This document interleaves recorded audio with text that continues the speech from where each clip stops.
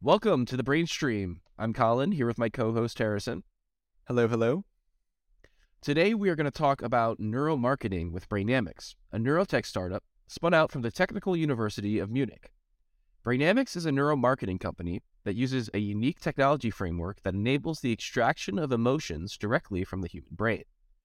To do that, Brainamics uses electroencephalograms, or EEG, and machine learning algorithms. The commercial starting point for Brainamics was the gaming industry, where game developers use the insights into psychology and user experience of their games to optimize their gameplay.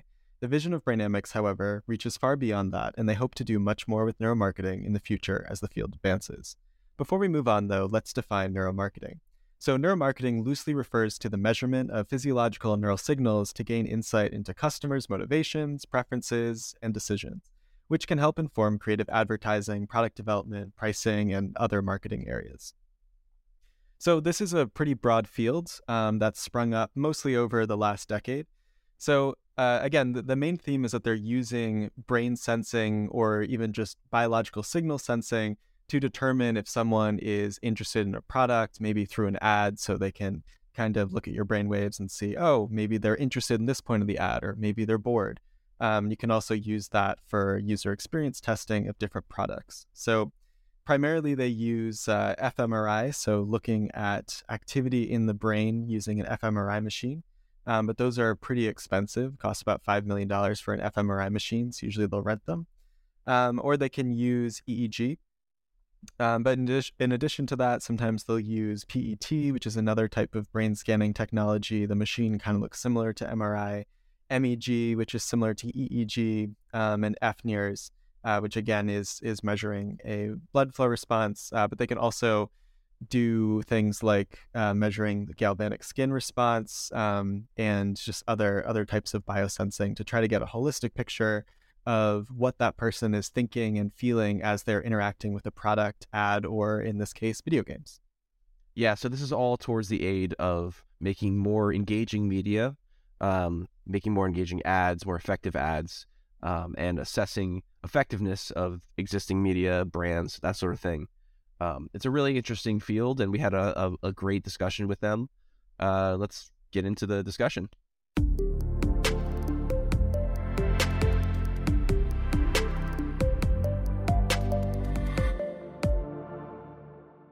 Hello, everyone. We're here with Vlad Samoilov, the CTO and co-founder of Brainamics, and Philip Zent, the CEO and co-founder of Brainamics. Welcome, guys. Thanks for having us. So if you could just start in a few sentences, just tell us, what does Brainamics do? All right. So Brainamics in itself is a neurotech and neuromarketing startup based in Munich. What we developed is a technology to translate the raw EEG signal into emotion, concentration levels, and any useful measure for end users. And we developed a software for that and made this software hardware independent so that we can not only use it on a specific hardware such as the OpenBCI one, but on any one. Very cool. And what do you guys use that emotional gathering for? Like for example, is there anything specifically that you then tie that information to later? Yeah, so our first commercial use case was in the gaming industry. So in gaming, there's this process called playtesting. So before you publish a game, you want to make sure that the user experience that is elicited by the game is on point and that the players are going to have fun playing the game. And typically you do surveys or verbal interviews with the testers, with the gamers, but you always lack some objective feedback. And that's where our technology comes in quite handy, because we can objectively tell how the players felt during every single second of the gameplay. So that's kind of why we support game studios and also game publishers in leveling up their user research methods by using our technology. That's a good tagline if you use that, leveling up their research. Hi, my name is Vlad. I'm a CTO and co-founder of Brainamics, responsible for developing the technology, also for products. I'm Philip. I'm the CEO and also the co-founder of Brainamics, and I cover a big part of the things that Vlad is not covering.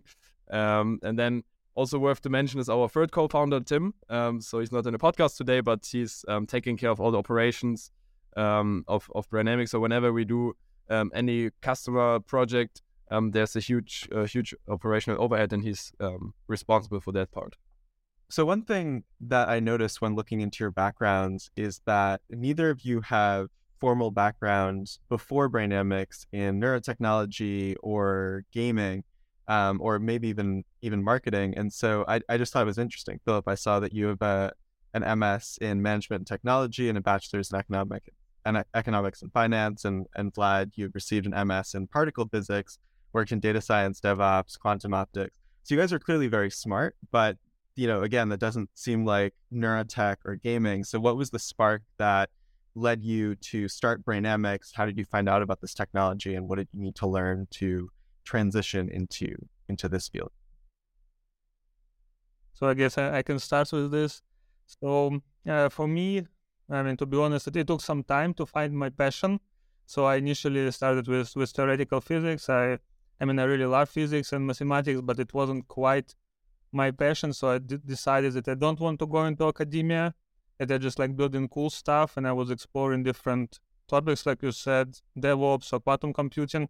But then I just thought, okay, what will be like the most disruptive and the coolest technologies that I could work on? And then, actually, brain-computer interface directly came into my mind. So I decided to start working in this direction, took some courses in the university, and then during one of the hackathons, there was a invited guest. He gave a lecture about use of brain-computer interfaces in gaming, and one of those was playtesting. And I thought, okay, it's technologically feasible, and as a gamer, it's really I like this use case. And then I just started working on it, and then I met Philip. So I just reached out to him and said, okay, I have this idea. You want to join? And he said yes. And I think I was very lucky that I met Philip, because he took care of all the business and client stuff, and I could focus on tech development. Very cool. That's fascinating. And what does your third co-founder do? You mean in terms of background, or what he's doing in our company? A little bit of both. Okay. So he's like a chief operating officer. So he's taking care of all the operations. When we do the testing with the customers, we need to invite a lot of testers. They need to fit the target audience of the game. So that's really crucial that we find the right people there. So identifying them, inviting them, making sure that all the operations run smooth, because there's also always a time pressure. So when the customer comes, they want to have results in a couple of days. So this process needs to run smooth and needs to be as much automated as possible. So it's a very tough challenge, especially from a management perspective. So that's what he's responsible for. And his background is in business administration and in automation, like business intelligence, business automation. And we actually met, so Tim and I, we met together when we did an internship in another startup here in Munich. We directly clicked. And for me, it was clear that he will also click with Vlad, and that's kind of how the founder team came together. That's fascinating. And so that wasn't even that long ago, right? You were founded in 2021. Is that correct? Yeah. So Vlad started this hackathon where he actually won the prize as well in 2021. I think it was March, something like that. Yeah, right? I think it was March 2021 or April 2021. Yeah. And then I joined directly after that. And in August, I met Tim also last year. So that it was a side project for many, many months. And then we saw, okay, there's a lot of interest from the customer side when we did the customer discovery. So our first step, after we saw that it's technically feasible, we did a lot of customer discovery. So we interviewed end users, right? So the game designers, the game's user researchers, and so on. And there we already saw, okay, they would be actually buying the stuff that we are trying to sell. Also at the same time, the founders of the startup where I did the internship said, hey guys, this is such an amazing idea. Can we invest? And kind of those two things coming together. And also we won a lot of startup prizes and everything. So all those things coming together, we said, okay, let's give it a shot. Let's focus full time on this. And we then really founded the company in March this year. So we are still very, very fresh. Founded the company just half a year ago, basically. Wow. That is incredible, seeing how much growth your company has had. I mean, even in that time, in the last several months since March. So can you tell us how much have you raised in that time, and how has the team grown? Yeah, so we started directly after founding the company with a angel round. We collected in total around 500,000 euros in funding. And yeah, the team grew since then, especially on the tech side. We have a very strong data science team by now.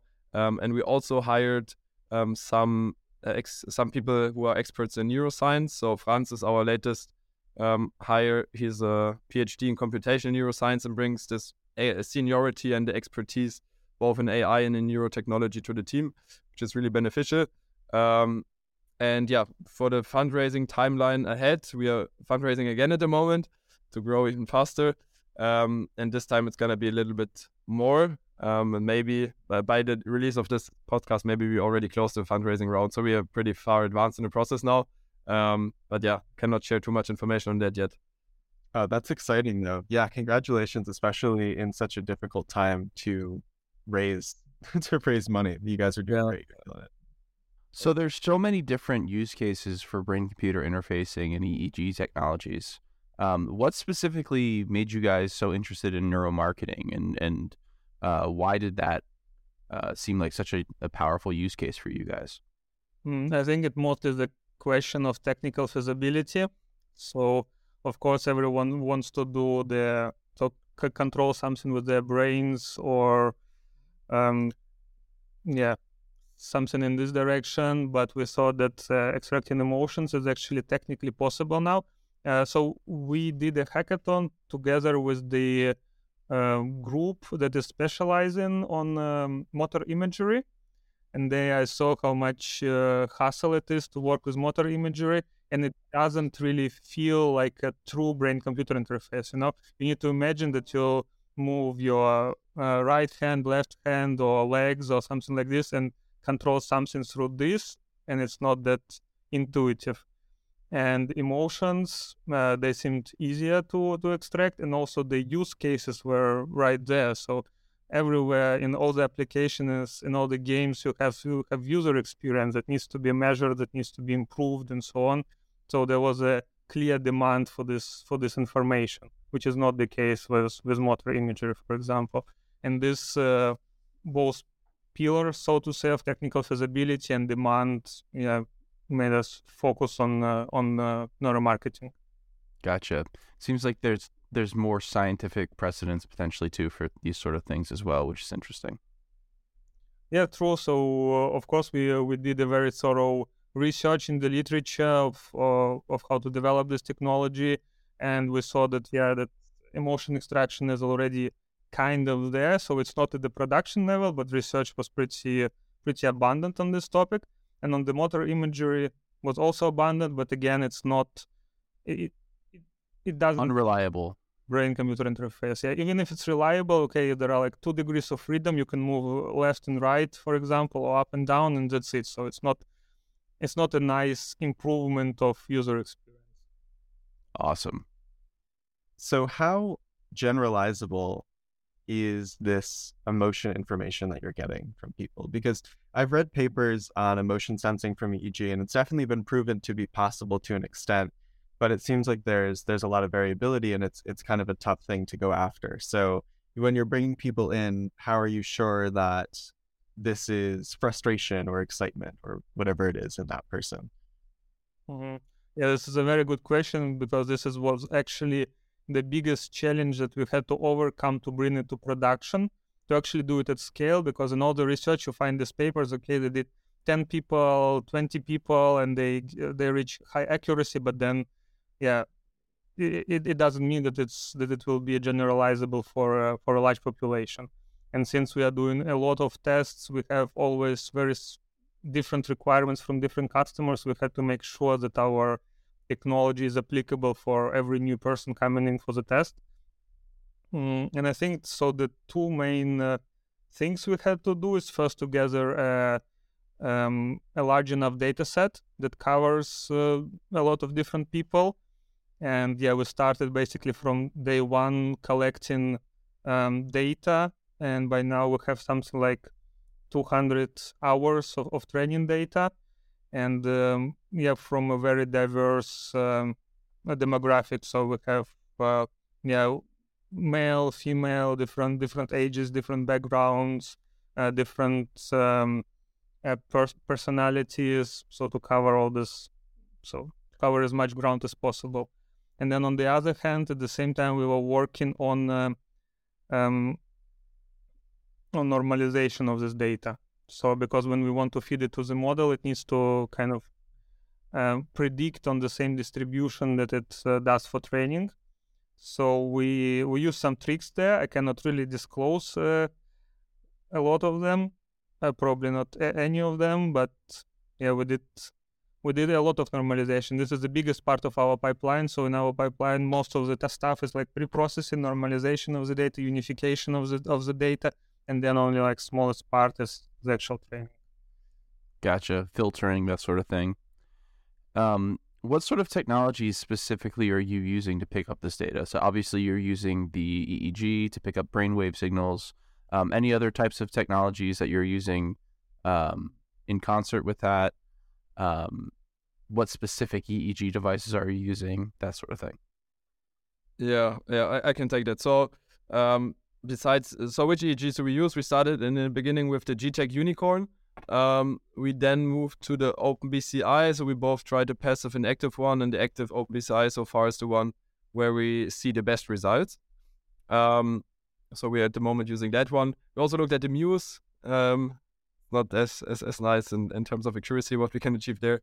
But in general, we're always looking at different EEGs. Also, a friend of us here in Munich, he's developing his own EEG that he wants to start selling through now. So yeah, we are always up to date there. And besides the EEG, we are looking at different biometric sensors as well. Eye tracking is always included simply because of the additional use that it depicts for our customers. Then also we record the face of the player with a 4K camera.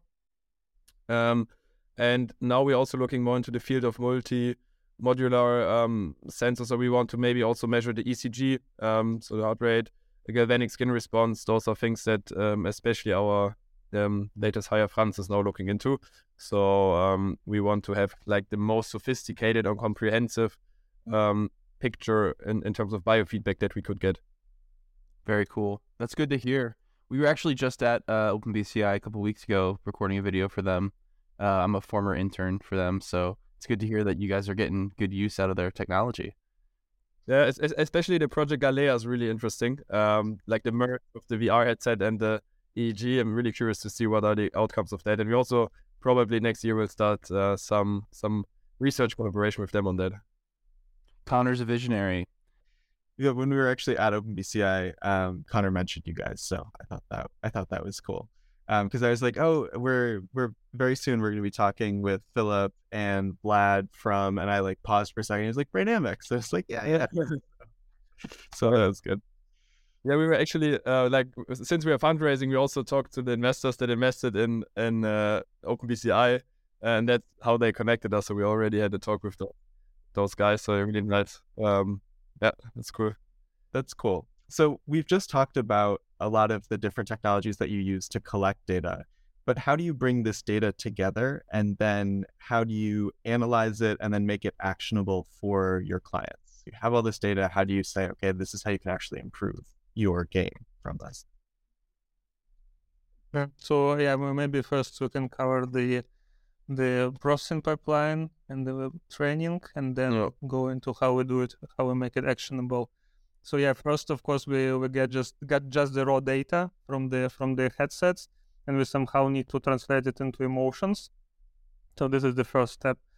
And in this process, as I described before, we need to do a lot of pre-processing, filtering, unification of the data is important so that we can work with multiple headsets. For example, we developed some algorithms that allow us to train the model and do inference independent of the electrode number. So for example, we can have training data from 16 channels, from 8 channels, from 32 channels, and take all of this data and then train the models and then do the inference on 8 channels or 12 channels or whatever. So we have completely headset agnostic models. And the emotion classification we do based on the arousal and valence scale. So we we chose this model because it was most abundant in the literature, most studied, and basically our model for every second of the game predicts these two numbers, so arousal and valence. Arousal describes how, in general, active our nervous system is, how aroused we are, how awake we are, and valence describes like the hedonic pleasure, so how pleasant the experience is, or that the person is experiencing. And then we take these two values and do further analysis on it to create actually actionable items, because what we realize is that just giving game developers these graphs of arousal and valence is not enough. So it needs to be analyzed and transformed. Gotcha.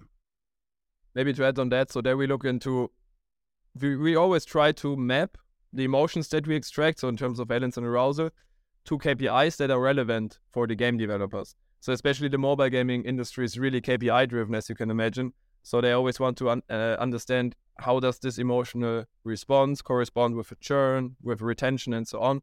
So we always look at, let's say in the example of churn, they know when the players churn, but they don't know why. And what we can easily show them is when do they start to get frustrated or when do they start to get bored. It could be like 5-10 minutes before they actually churn. And this can never be found out with like quantitative studies or market studies. But we can easily show, hey, the players get bored 5 minutes before encountering this certain level and then they churn. So that's one of the unique insights that we generate through the valence and arousal values that we extract. That's really interesting. So you can literally have somebody like trying to solve a puzzle or something, and then maybe they're unable to solve it, and you can pick up the fact that they're frustrated that they can't solve a particular puzzle, and then say, this is the specific problem that this puzzle has, and then give that feedback to the developers. Yeah, exactly. But I mean, with the frustration there, you also need to be a little bit careful, because initially you would think, or intuitively you would think, that frustration or negative emotions are always bad. But in fact, in the game design, the game designers really aim for also inducing some frustration, some sadness, to have like a more holistic user experience overall. Because the more you get frustrated at some point, the happier you will be once you solve this puzzle. So it's just about finding the right balance. And by looking at the data that we provide them, it helps them to better understand what is enough, what is too much. Super interesting. Oh, yeah, it's basically all based on the motivation and the contrast. So what you want to achieve in the game is to have a high emotional contrast. That's what also we thought of initially. So when we started working on it, and that's what our data shows now. So we now have data from a lot of games, and we can see that the good games, they actually have a higher amplitude of emotion. So they achieve a much higher contrast in terms of frustrating players and then rewarding them, then frustrating and rewarding them again. And it all ties up with the gameplay loops. So in every game you have basically a gameplay loop that the player needs to repeat over and over again. And example of the gameplay loop is, say, in Skyrim, you walk around, you discover some interesting cave, you go there, you fight monsters, and you at the end you get some loot, and you feel rewarded that you get some loot. But to get to this loot and to feel actually rewarded for that, you need to overcome some challenges first. And so the gameplay loop emotionally consists of just some relaxing experience, or relaxing exploration first, then challenge, and then reward for getting the loop. And that's what we quantify for our customers. We can summarize this data from multiple testers, from multiple repeated gameplay loops, and we can see if it works properly. So if people are challenged enough, but not too much, if they get rewarded enough, not too much, and from that we can deduce if they have a motivation to repeat this gameplay loop again. So if they're motivated to do it over and over again. Very cool. Scientifically determining that carrot and stick problem, right? Very interesting. So let's imagine Harrison and I are a client for a gaming company, right? And we have a game that we're bringing to you, and we're looking for playtesting on that game in order to determine, how we can improve the game, that sort of thing. I guess the first part of that is gathering data, right? So what does a Brainamics data gathering session look like in terms of who comes in and puts on these headsets? What do the headsets look like? And then, how does that data gathering start? And what does that whole process look like? So once the customer decides to go with a test with Brainamics, they have a kickoff meeting with us. They specify their target audience for the game, so their psychological profile, their motivational archetype, and also the demographics, which type of games they like, and so on. Then we automatically inform those testers in our database. They get invited to come to our office and do the testing. In the meantime, the customer sends us the game build, and then once the testers are here, they play the game. While they play the game, they obviously wear the EEG. So at the moment, the active open BCI that we use. At the same time, we record all the other biometric sensors like the eye tracking, face, and so on. And then once this session is over, we start with the analysis. So first we extract emotions, render all the videos, and then we start with the analysis. And what's also worth mentioning during the gameplay session, so before and afterwards, we always calibrate for each tester to have like an emotional baseline. So it might be that you come in extremely frustrated or extremely happy for whatever reason. And this kind of needs to be filtered out, right? So we always do this baseline calibration. And yeah, after the gameplay session, our user research team basically analyzes the results that we generated, and the customer then receives all the raw data that we have. So in terms of emotion, rendered together with the gameplay. And on top of that, they receive this in-depth report where we give them the actionable items on churn, for example. Very cool. So at what point do the customers actually get access to that data? Is it sort of live as you go, or do you set up like a report or something after the fact? Do they get access to the raw data, or is it just sort of a like a report, like a PDF that breaks down, this is when this happened, etc.? So they receive the full access to everything. And sometimes we have customers who are really, really fast paced, and they directly after the playtest want to see already the gameplay, although we didn't have the time to make the report yet. And then they receive the report a day or 2 days later.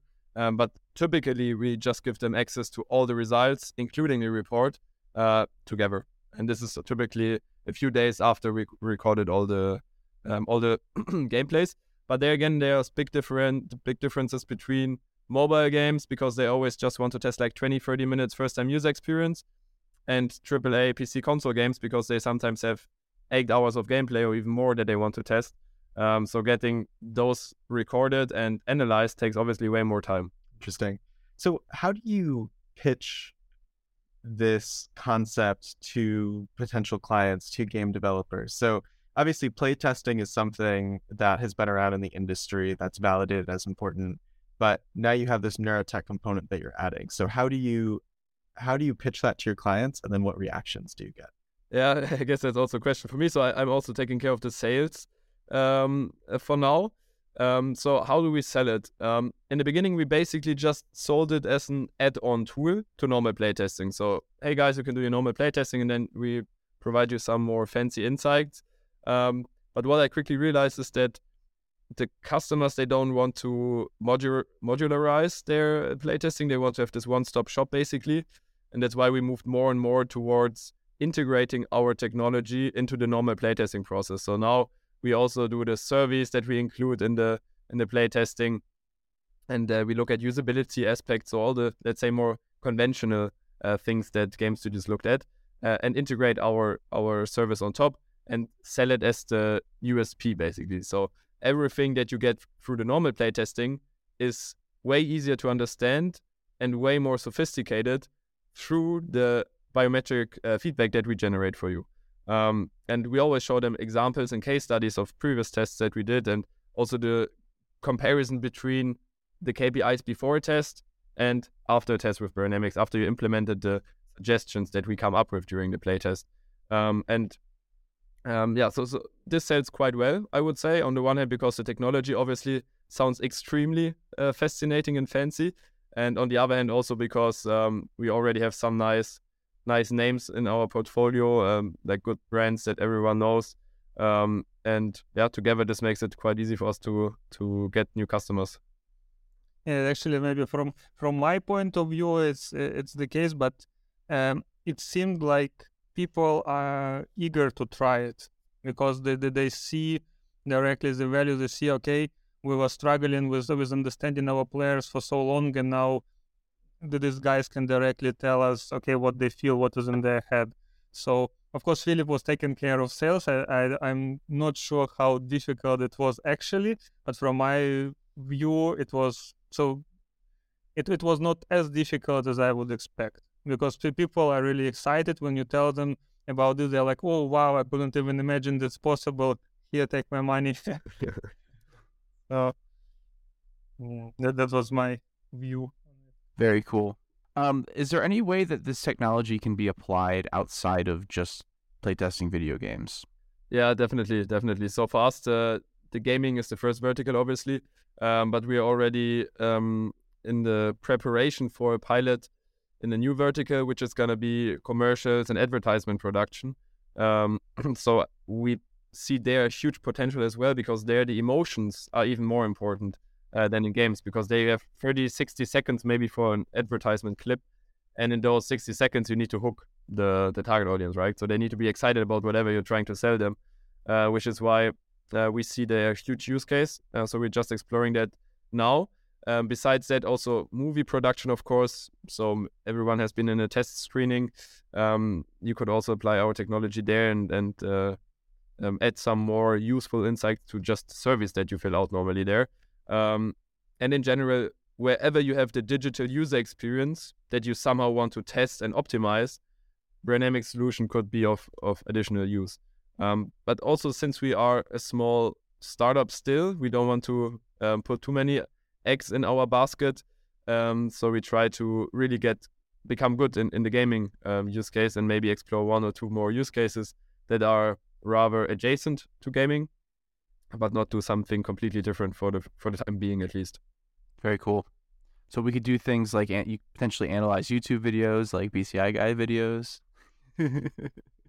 Yeah, exactly. Hint, hint. Yeah. And so this would be obviously the next cool use case. So seeing when the target audience gets bored and when they are most excited, what's most interesting, this would definitely be also something that we could do. And maybe let's talk also a little bit about our long-term vision. So thanks to the biometric data that we are collecting, we are building the basis to develop rather groundbreaking technologies in the field of neuroscience and neurotech. So for now, as we already said, we have this neuromarketing use case, which is technologically rather feasible and not too complicated. Anything that rather goes into the general purpose BCI direction, so where you can control your smartphone or computer by thinking, requires, on the one hand, of course, way more technological advancements, but on the other hand, also way more data, especially if you want to do it non-invasive, which is always our goal, to stay non-invasive. And therefore, it's really nice that we can already now build a solid business, get some solid revenue, and at the same time collect a lot of really useful and diverse data through gaming, through marketing clips, whatever. And this will bring us step by step closer to the long-term vision. And even to stay within the gaming space, we are really hyped about the idea of implementing adaptive experiences, so that when you play a game, let's say with the Galea from OpenBCI, and the EEG detects that you kind of get bored, then they may just spawn more enemies or change the audio or some visuals to make it more exciting for you, to like spice it up. And this can really, really bring any type of user experience, especially in gaming, to the complete next level. And this is a few years down the road still, but this is definitely something that we want to push into once it's possible. So adaptive gameplay based on like emotional arousal, pretty much. Yeah, you could say so. Reminds me of the Left 4 Dead AI director thing, but like on a whole different level of like actually reacting to brainwaves directly. That's really cool. What was that, Colin? Could you explain? Yeah, so the Left 4 Dead AI director basically is an AI that reacts to how a team is performing in the game, and then makes the game harder or easier depending on how the team's doing, essentially. So like doing that, but with brainwaves and other biometric data. Very, very cool. Yeah, this example was actually in the talk that initiated this whole idea. So there was a guy from Valve who was talking about BCI in gaming. And when he was talking about adaptive experience, this is the example they brought up, because I mean that's what they did in Valve, and he kind of speculated that in the future it could be done with brain-computer interfaces, and yeah, that's one of our future technologies that we want to bring to the market. That's awesome. I see the vision there for sure. So I see on your website that you have this future roadmap that goes up until 2030, and you have a lot of exciting milestones on there. So can you tell us what is the future in your view right now of Brainamics? So, I mean, this spiral starts with emotion extraction. So as Philip described earlier, the difficulty with brain-computer interfaces is that there is just not enough data for some super exciting application. So it's kind of a death loop of BCI. So to develop some cool applications, you need a lot of data, but to have a lot of data, you need to have a lot of users, but to have a lot of users, you need cool applications. So it's kind of you're stuck there without data, users, or applications. That's why we kind of invested first into collecting our own data and creating emotion extraction. And while we are doing this neuromarketing and gaming, we save all this data to use it in the future for future applications. So, and the next step that it is written there as UX prediction platform is basically now so we collected a lot of games. I don't even know how many. I lost count for sure. And we have the emotional data from all those games, and we have also the KPIs from this game, so how well they perform, their their sales numbers, their retention dates, and then basically based on the emotional data, based even only on the first time user experience, we can already predict for our customers whether this game is going to be successful or not. So this is the next step that we are actually already almost achieved. So we're doing some pilot projects with some of our customers to predict the success of their games based just on like first time user experience, first 30 minutes of the gameplay. Already predicts a day 7, day 30 retention, just because we have a lot of the data, a lot of the relevant data that can be used for prediction.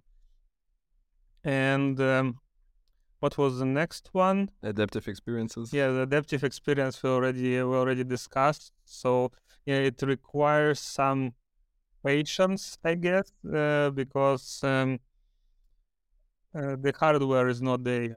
For adaptive experience, we need people to have the hardware then while they're playing the game. Galea is the first step towards it, and I hope and we really hope that soon new players will enter this market. And and the last one is Brain Copilot. It's actually just shoot for the stars, but it's actually how we imagine the actual brain-computer interface to work. So, for example, you know about Copilot from GitHub, where there is code auto-completion, and we think that it's going to be much cooler if this auto-completion comes just from your brain intentions. For example, even if you just scroll the Instagram, there is just, based on your usage history, there are just a few directions where you might go from this. So, for example, the app collects a usage history, and it knows that, okay, there is 80% chance that you will continue scrolling, 10% chance that you will write a message or put a like, and maybe 10% chance that you'll quit. And then it takes this usage experience, then takes also your brain data, then machine learning model adapts the probabilities for the next step based on your brain data. So this is kind of a copilot, this model that just runs in parallel, reads your brain data, reads what's happening, and then tries to predict what's going to be like your next step. So it's not direct control like with motor imagery, where you directly think, okay, move right hand means like opening this up, move left hand, opening this up, but it's a very indirect and intuitive control. And this is, in our opinion, how the brain-computer interface actually should work in the future. So there is some app that you are using, there are some degrees of control, and that your copilot, this model copilot based on your brain data, tries to predict what are the actions you actually want to take. So this is the final, so the actual general brain computer interface we want to arrive to. Sure. That's such an exciting future, and it's really interesting seeing all of the different aspects that your team is working on. And again, the incredible growth that you've had in such a short period of time. Without knowing that, I would have thought you've been around for a decade already. So so congratulations to your team. And I just think neuromarketing, these concepts in general are so interesting. Like you tapped on earlier, it's not really something that you can spoof or that you can hide from. It's your emotions, right? And in traditional play testing, you might have someone do a survey, and they either might not be 100% truthful about that because maybe they're embarrassed or they don't want to offend you or the game developers in some way, or maybe they just don't remember certain parts of the experience or aren't able to represent that well into words. And so it's so cool to have those time-stamped emotional events that you can point to. And I think that's really interesting. Yeah, you basically described what we should have said in the beginning about the neuromarketing, but we actually have a nice story about that. So when we just started adding the service to the test, there was a girl we tested with, and she really didn't like the game, and she was filling out the survey, and it's like, no, I hated this game, but I'll put it 4 out of 5 because I don't want any problems. We're like, oh, no. If you didn't like the game, put 2 out of 5, 1 out of 5. It's like, really put what you felt. She's like, no, I'll put 4 because I don't have problems. We're like, okay, we have your brain data, put whatever you'll like. That's funny. Well, anyway, thank you so much to Philip Sent and Vlad Samoilov, the CEO and co-founder of Brainamics. You guys have been amazing, and this is such an interesting conversation. Thank you.